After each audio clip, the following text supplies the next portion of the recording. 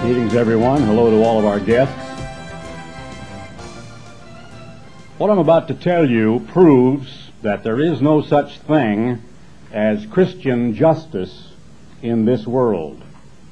Many years ago up in Iowa, there was a farmer who had been burglarized many different times.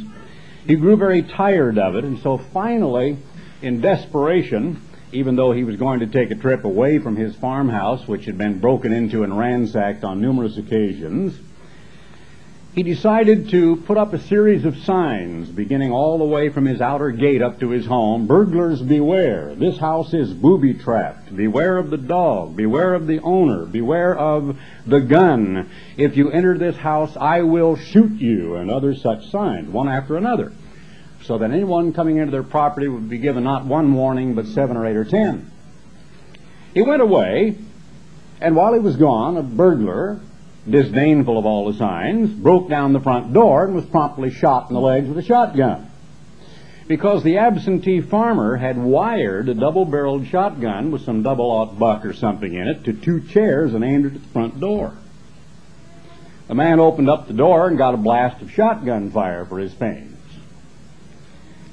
Later on, recovering in the prison hospital, the wounded burglar sued the farmer and won and took away his farm. And the farmer went completely bankrupt and became destitute and had no further money or source of income.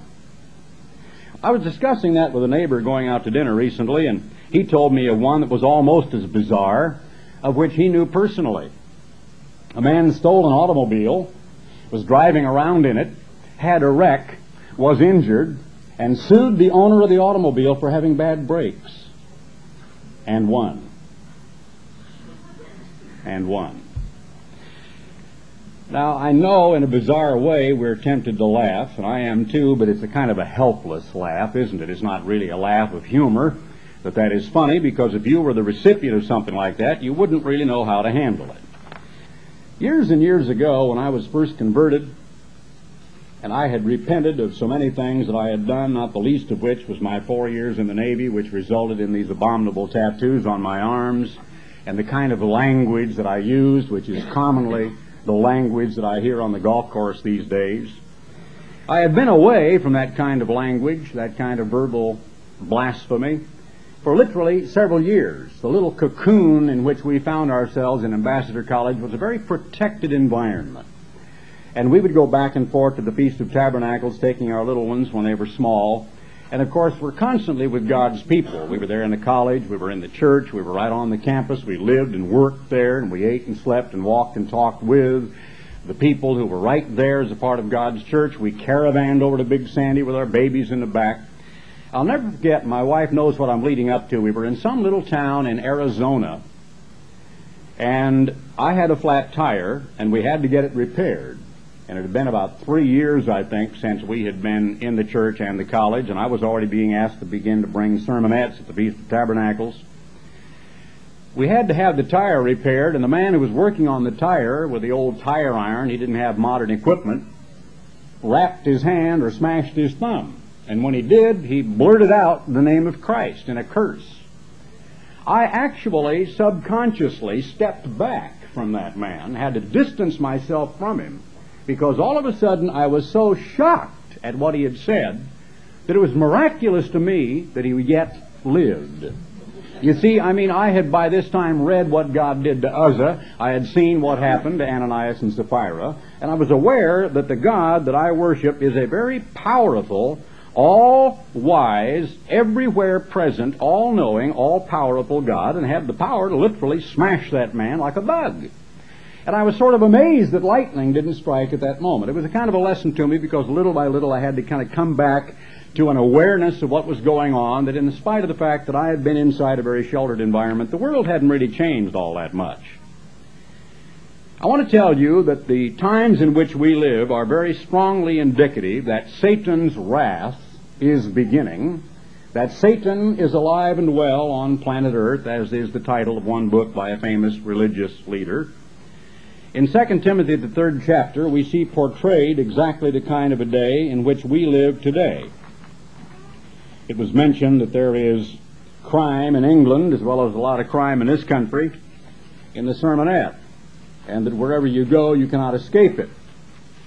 And this portrayal of the way people generally are is certainly right on in today's news. This know also, in the last days perilous times shall come, for men shall be lovers of their own selves, covetous, boasters, proud, blasphemers, disobedient to parents, unthankful, unholy, without natural affection, but there's plenty of the unnatural kind, truce breakers, you can't depend on them, their word is no good, false accusers, incontinent, fierce, despisers of those that are good, especially in the peer group at certain age levels, whether you're talking about preschool, the 6th grade, sophomores in high school, or college.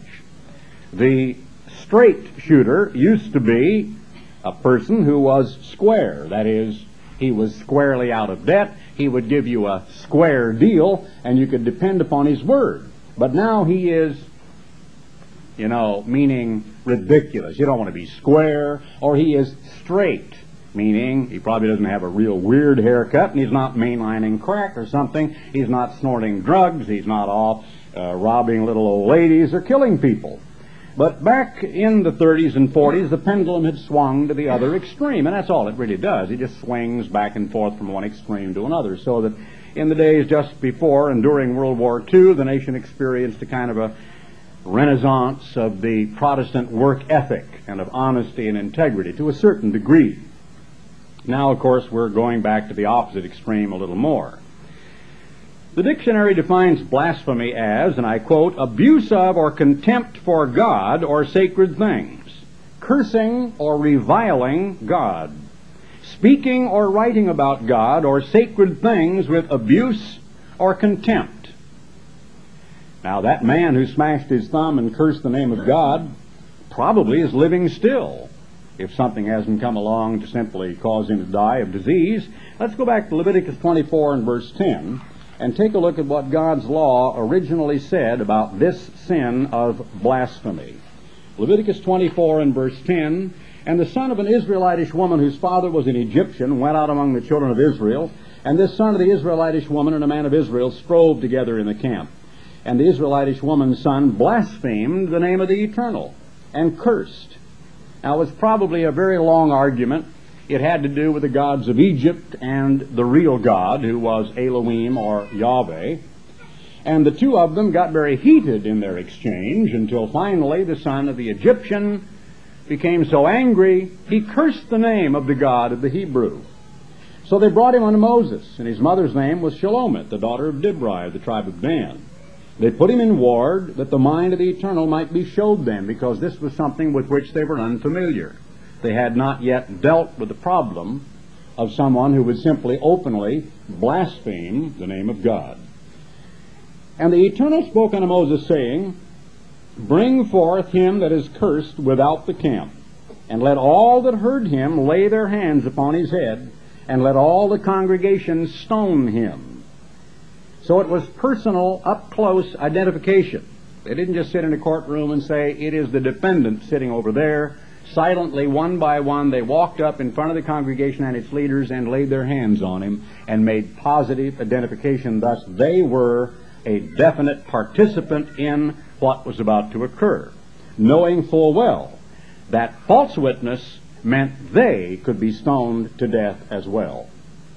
And thou shalt speak unto the children of Israel, saying, whosoever curses his God shall bear his sin. And he that blasphemes the name of the Eternal, he shall surely be put to death. And all the congregation shall certainly stone him, as well as the stranger, as he that is born in the land. Doesn't matter what language they speak, what kind of culture, society from which they come, or religion. When he blasphemes the name of the Eternal, he shall be put to death. That penalty has never changed. It's still the same. The only difference is that in our society, this is not a theocracy, so that our court system does not carry out such a penalty. Do you know, you'd be surprised if you'd go back, and oftentimes we'll see an article dealing with some of the old laws that are still carried on the books of certain communities, or even state or federal laws, that in some communities you can go to jail for spitting on the street. They don't enact it, they don't enforce it, but many of those old laws are still there. There are laws on the law books that actually preclude cursing or using profanity in public. And people anciently were put in a stocks so that they were a public source of ridicule in the public square, with their hands and their feet and their heads sticking out from a wooden kind of a yoke, and they just locked them up and let them sit there all day with a kind of a card there that told everyone what they had done. Now that seems to be cruel and unusual punishment to our ultra-liberal way of looking at things today.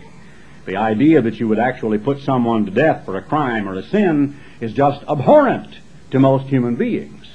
I dealt very recently in a sermon with our very great propensity for congratulating ourselves about having divine qualities, which we like to call humanitarian. And so in our great boastful congratulatory vanity, we say that we are humane, and we even have a humane society for the treatment of animals. We would not think of causing a murderer who stabbed, as Richard Speck did, 10 terrified nurses to death with a bloody butcher knife, one after another, whimpering, begging for their lives, as he stalked them in a room up in Chicago and systematically butchered and stabbed and hacked and cut them to bits. The idea that you would pull a switch and cause him to have volts of electricity jolting through his body to kill him is just beyond our humanitarianism. Or that you would hang him, or that you would, better yet, stab him about 37 times, commencing at his legs. I don't want to be too terribly grotesque here with what might eventually be conceived of as really paying for his crime. But we now have devised a system where they simply take sodium pentothal in larger amounts than your body can handle and peacefully put them to sleep. Put in the IV and they know nothing else. In the same way that your poor little dog, if it becomes so grievously injured or sick, would be, as they say, put to sleep. And we call that humanitarianism. God did not treat Sodom and Gomorrah that way, did he? He burnt them to a frazzle. They suffered the pain of Gehenna fire. He wiped out a couple of cities of hundreds of thousands of population, possibly. I'm not sure how large they were.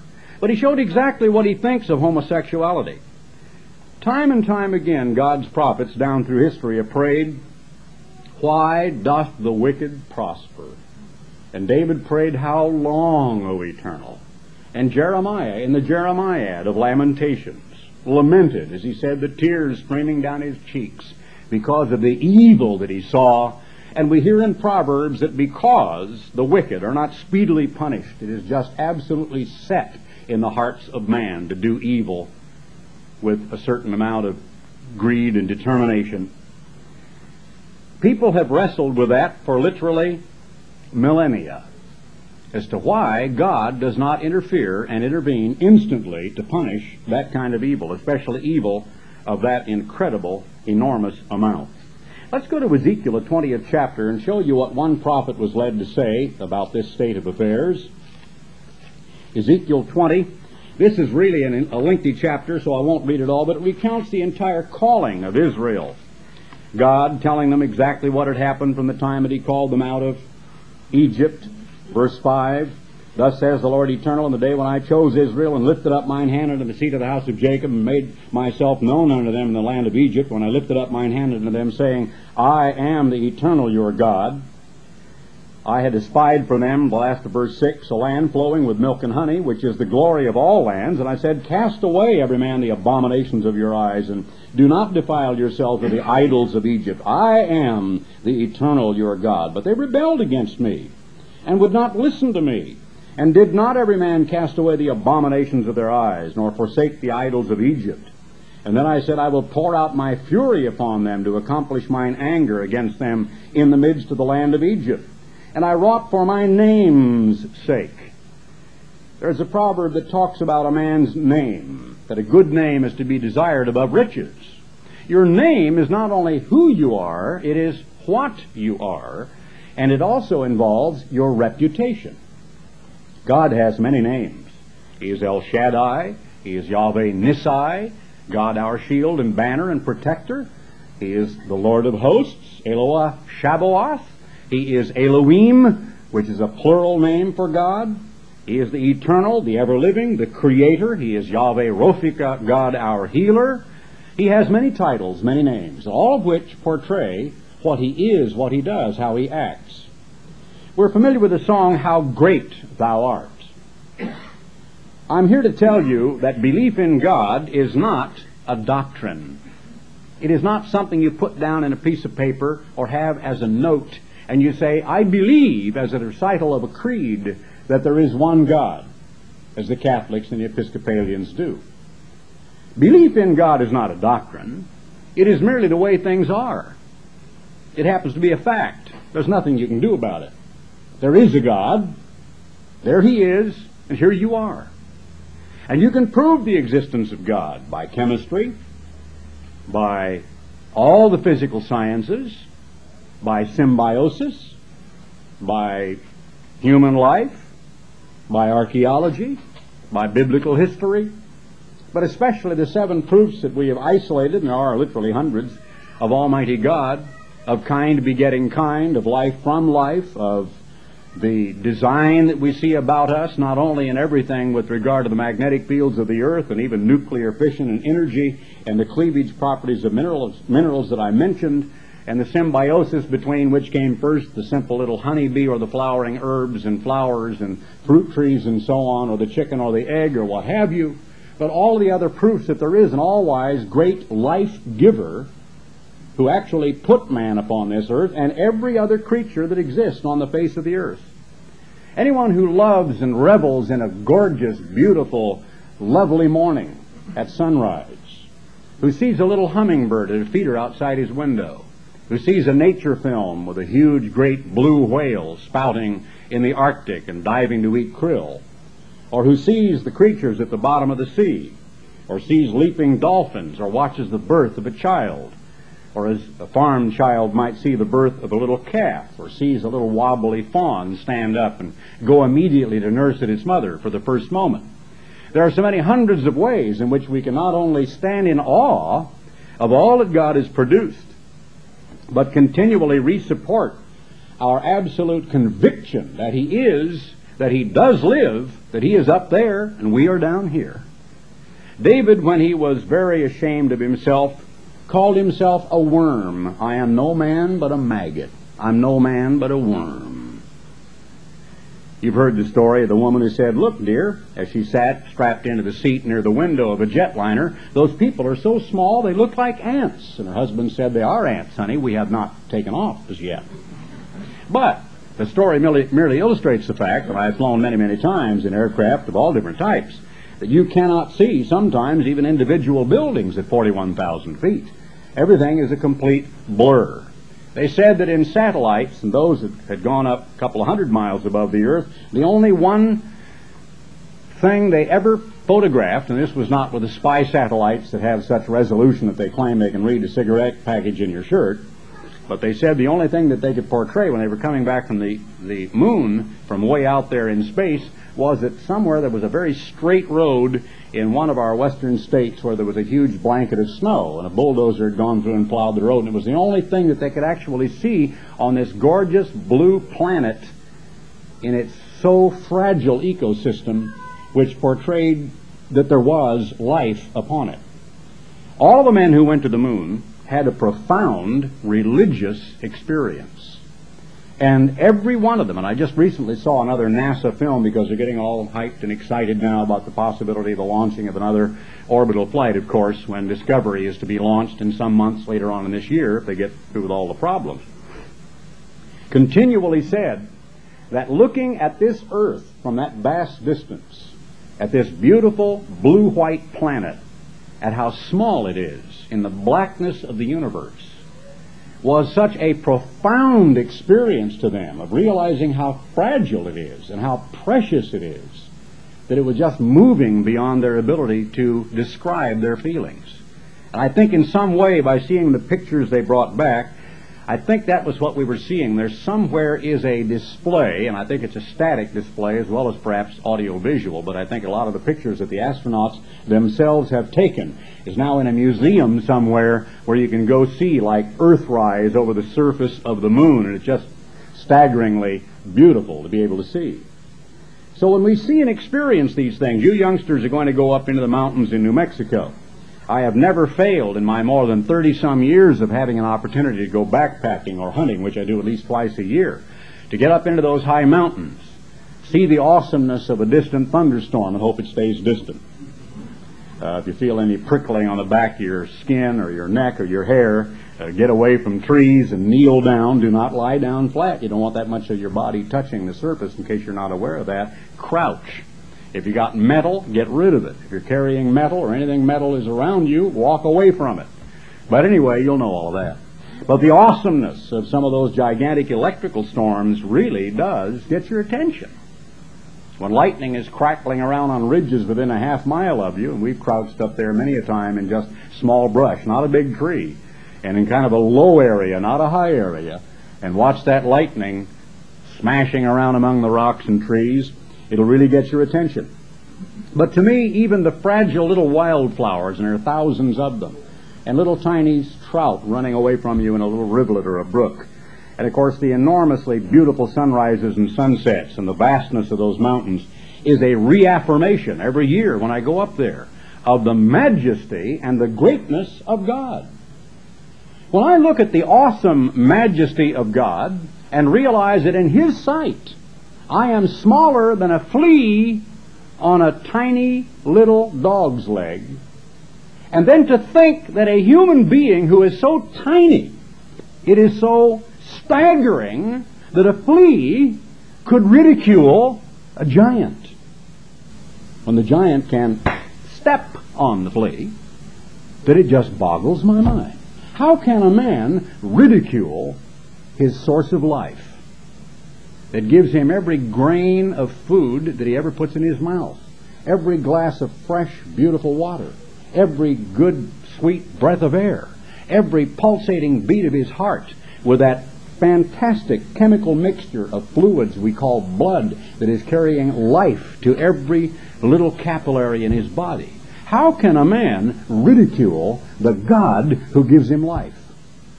It's a sin which I don't understand. And yet it is a sin I used to commit. When I was a young, smart-aleck kid, I regularly took God's name in vain. Thank God for His grace, His boundless mercy, that He forgave me not just once, but many, many times, too many to count, of having taken His name in vain. The Apostle Paul said, I am not fit to be called an apostle. I am the least of the apostles, for I persecuted the church and caused them to blaspheme. Do you know that the ultimate success that the Apostle Paul, who then was named Saul, was trying to achieve when he actually tortured people because of the Christian religion was to hear them, as he would cackle with a demoniacal laugh of satisfaction, curse God before they died in torture. He said, I, who before was injurious and a blasphemer, and yet he said that he had achieved forgiveness. Now, does that not make God even greater than you may have originally thought? How many of us have a certain number of beliefs, a religious doctrinal system? We go to the Feast of Tabernacles in the fall. We feel good about that. That's a spiritual high. We go, or we come here to the Passover, and we wash one another's feet, take a little wine, a little bread, and that's a spiritual high. It's an awesome, almost frightening ceremony. We come on a weekly Sabbath to church. We do certain things.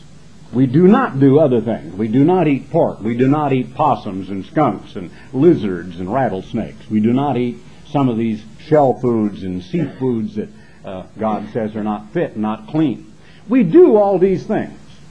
But year in and year out, if we still have in the back of our minds certain prejudices, racism, resentment against other people, jealousies against people we know, who perhaps have more or look better than we do, people against whom we have certain grudges because of slights or injury in the past. And we could suddenly see them walking toward us, and all of those old scars would be opened up, and we would suddenly see this person as an enemy. If our heart has not yet totally been cleansed, then all of this doing and all of this believing does us no good whatsoever. Because Jesus Christ of Nazareth said, "To him that overcometh will I grant to sit with me in my throne." To him overcoming our human nature, growing in grace and knowledge, is, believe it or not, more important than doctrine, because he says the last shall be first. There are going to be many, many people inducted into the kingdom of God who are the 144,000 and a great countless innumerable multitude, and they're called that in the book of Revelation, 7th chapter, a numberless crowd of people who are going to repent and to know God is there and I am here. He really exists. He really is great and awesome and powerful, and I was unaware of it, but now I see it. Wherefore I abhor myself and repent in sackcloth and ashes, as Job said when he said, "I have heard of thee with the hearing of my ear, but now mine eye seeth thee. Wherefore I abhor myself and repent in sackcloth and ashes." And the thing these people are going to receive is protection, the sealing of God's Holy Spirit, and the induction in a matter of months or perhaps a year or so at the most into God's kingdom, and yet they will not have had an entire lifetime of going through a Christian routine. They will not have attended 30 or 40 feasts, or 20 or 16. They will not have gone to about 14 Passovers. They will not have gone to several thousand Sabbath services. But they will have repented, and they'll realize God is great, and He is awesome, and He is good and wonderful, and I am a filthy, rotten nothing, not fit to be scraped from the bottom of a garbage can. And when they come to that realization, God can then begin to work with them. He's after unconditional surrender.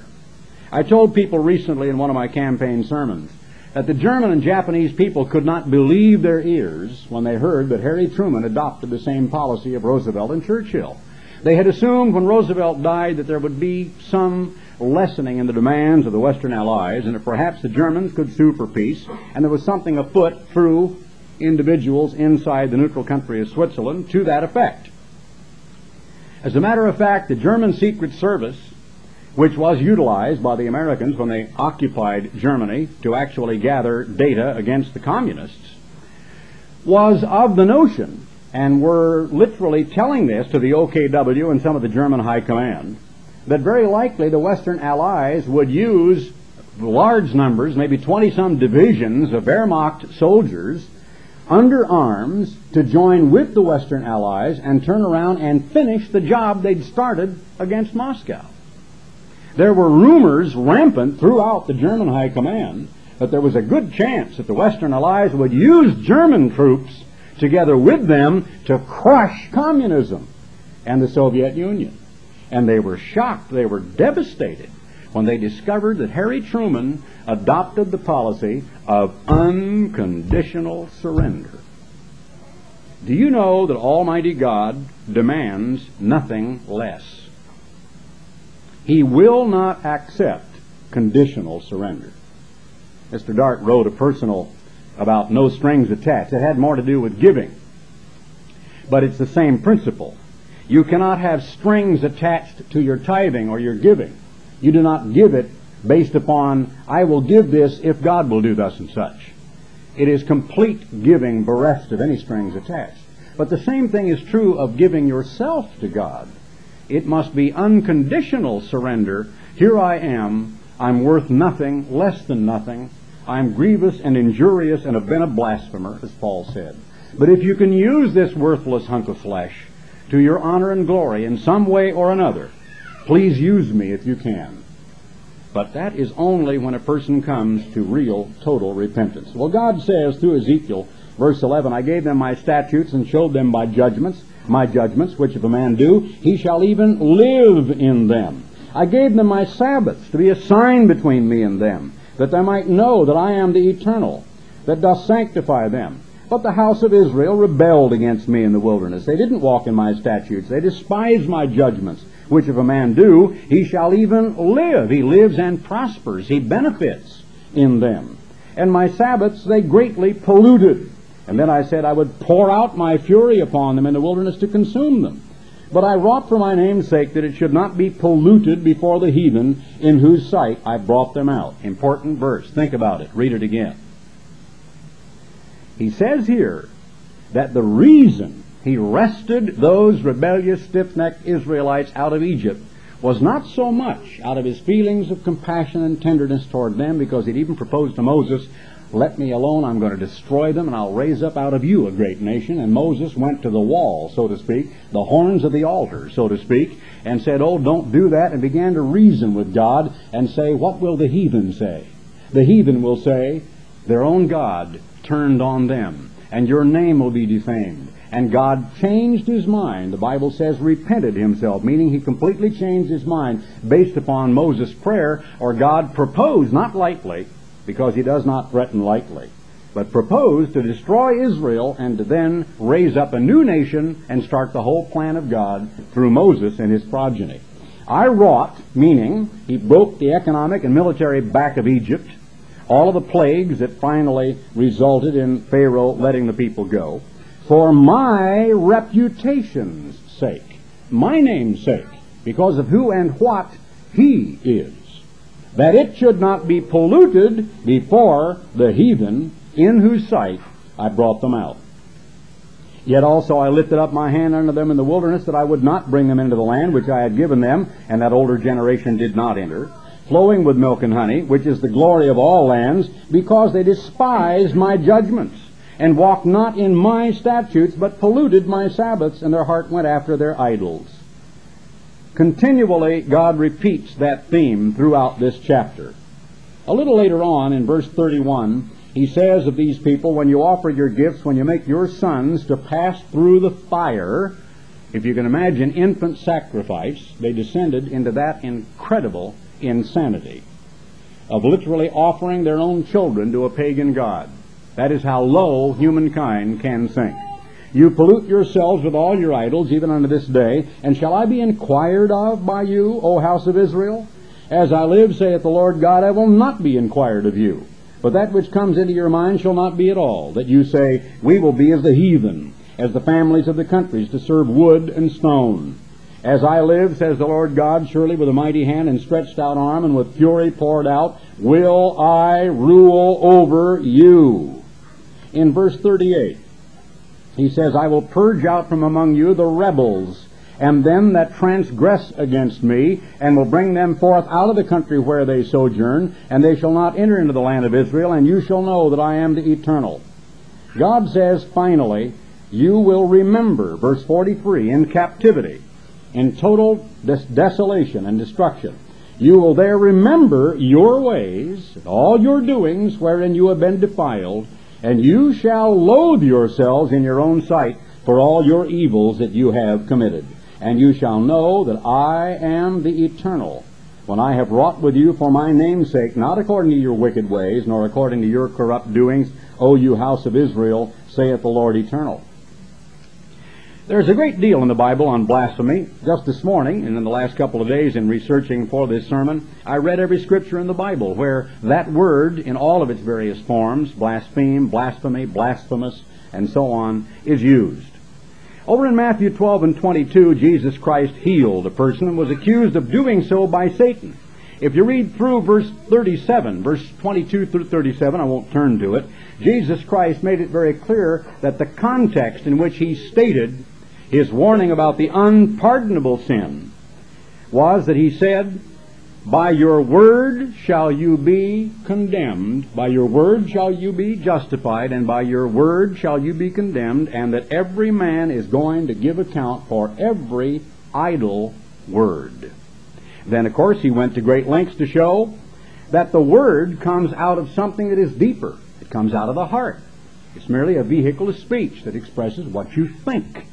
And if these Jews were accusing him of doing a miraculous, wonderful, beneficial miracle to alleviate suffering and pain, to heal a grotesquely distorted limb, to give someone life, to let them hear, to let them see, and then to accuse him of doing it by the spirit of Satan. He said that they were in danger of Gehenna fire. In 1 Timothy 1 and verse 8, and I think I at least touched on this briefly, the Apostle Paul could never forget some of the sins that he himself had committed. 1 Timothy 1 and verse 8. He said, "But we know that the law is good if a man use it lawfully, knowing that the law is not made for a righteous man, but for the lawless and disobedient, for the ungodly, and for sinners, for unholy and profane, for those who kill their own dad, those who would slay their own mother, for those who kill indiscriminately other human beings, for those who creep into whores, for those who are perverts who defile themselves with those of the same sex, for liars, for perjured persons, and if there's anything else that is contrary to sound doctrine, according to the glorious gospel of the blessed God, which was committed to my trust. And I thank Jesus Christ our Lord, who has enabled me, for that he counted me faithful, putting me into the ministry." And that was always an awesome fact to Paul, that never failed to humble him, because he said, "Who was before a blasphemer, and a persecutor, and injurious, but I obtained mercy, because I did it ignorantly in unbelief." But once you believe, beware of ever blaspheming again. There was a little escape clause that a lot of people used to use years ago that I would like to erase from your mind. They would say, "Oh, well, I'm not a baptized member yet." And it seemed to be that as long as they were not a baptized member, they weren't old enough, they had been holding back, they had a job problem on the Sabbath, they hadn't made the commitment to go all the way to baptism. Therefore, whatever sins they committed would not really be requited. It wouldn't be a part of their ledger, their record that they're writing up there above. They could basically just lump it all together, and when it was time to repent, well, that was sort of included. No, but the Bible very clearly says, "To him that knoweth to do right and doeth it not, to him it is a sin."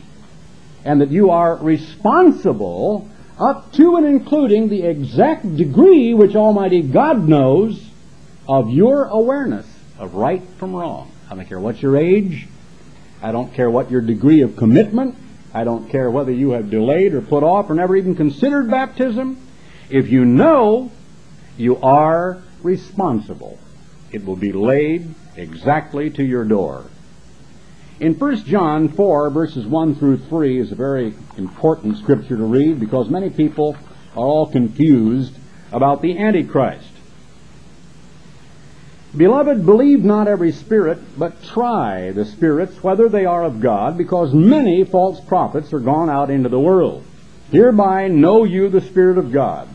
Every spirit that confesses that Jesus Christ is come in the flesh," that is, that he is able to take up residence within your mind and your heart, that he is able to live his life over again within you. Not only the dual meaning that he was here as a fleshly human being, God in the flesh, but that he is also able to take up residence in your life, is of God. And every spirit that confesseth not that Jesus Christ is come in the flesh is not of God. And this is the spirit of Antichrist, whereof you have heard that it should come. And even now, already, back then, 90-something, or maybe 60 or 70-something AD, it is in the world. You are of God, little children, and have overcome them, because greater is he that is in you, re-supporting what I just said, than he that is in the world. They are of the world, therefore speak they of the world, and the world heareth them. Years ago, I preached a sermon on the subject of the real Jesus, because I knew that the Jesus Christ, quote unquote, that is worshipped by this world is not the real Jesus Christ of the Bible, of biblical literature at all, but a false Christ who is actually Satan the devil masquerading by that name. Millions of people are deceived, and they simply do not know that. We live in the age of blasphemy. Don't you know that it says that the great fallen church with all of her false harlot daughters is a woman which has in her cup filthiness and names of blasphemy? Do you not really follow along in your mind to realize that there are thousands of so-called Christians who every time they pronounce the name of God or of Christ are in fact blaspheming because they are not pronouncing the name of the real God or Jesus Christ at all, but are ascribing to the real God and to Jesus Christ a way of life, doctrines, beliefs, practices, precepts, creeds, concepts, a way of life which is not God's Word at all, but completely false doctrines of Satan the devil, doctrines of demons. It says in Revelation the 16th chapter, and I want to turn to that, this is one of the most surprising perhaps in all of the Bible, that you cannot cause certain men to repent even by physical pain and suffering. Here is the picture of the pouring out of God's wrath, which he describes as the winepress of God's wrath. In the 14th chapter you see a dual harvest of the earth. The harvest of the grapes that are fully ripe, which is the harvest of God's salvation. And then a second harvest, which is the cluster of grapes, meaning it's merely a metaphor for the harvesting of grapes in a vineyard, which is the harvesting of God's wrath upon those who richly deserve the outpouring of the 7 last plagues. I heard a voice out of the temple saying to the 7 angels, "Go your ways," chapter 16, verse 1, "and pour out the vials of the wrath of God upon the earth." So they pour it out upon those who worship the beast in his image. And I'll skip along a little bit now in verse 8. "And the 4th angel poured out his vial upon the sun." Now we're experiencing a terrible drought. But we're dealing here with heat that'll probably be 140 or so in the shade. We're dealing here with a kind of a heat that would literally blister a man. It would just instantaneously cause his blood to begin to boil, where they got to screech with pain. And men were scorched with great heat, and what do? And blasphemed the name of God, which has power over these plagues, and repented not to give him glory. And the 5th angel poured out his vial upon the very headquarters, the capital city, of where the beast and the false prophet are living. And his kingdom was full of darkness, and they gnawed their tongues for pain, and blasphemed the God of heaven because of their pains and their sores, and repented not of their deeds. What is the solution then? If they do not repent after they have seen all the great tribulation, after they have witnessed the heavenly signs and prayed for the rocks to fall on them and hide them from the wrath of him that sitteth on the throne, and finally are experiencing now blistering, scalding heat and carbuncles and boils and horrible things on their own bodies, and yet they still curse God, why, there's only one solution: kill them. And that's exactly what God is going to do. Mankind wants an orgy, and man is going to get an orgy. God is going to lead this world towards an orgy of destruction eventually because of sin, because of pogroms of genocide, because of drugs, because of crime of every sort, because of abandonment, desertion, and divorce, because of child and infant molestation, because of kidnapping, because of every unspeakable, filthy crime that a human being can do to cause suffering and wretched anguish of heart to another human being, but mostly of all because of blasphemy against his great, pure holiness and his powerful name. God has had it, clear up to here, with man's rotten blasphemy.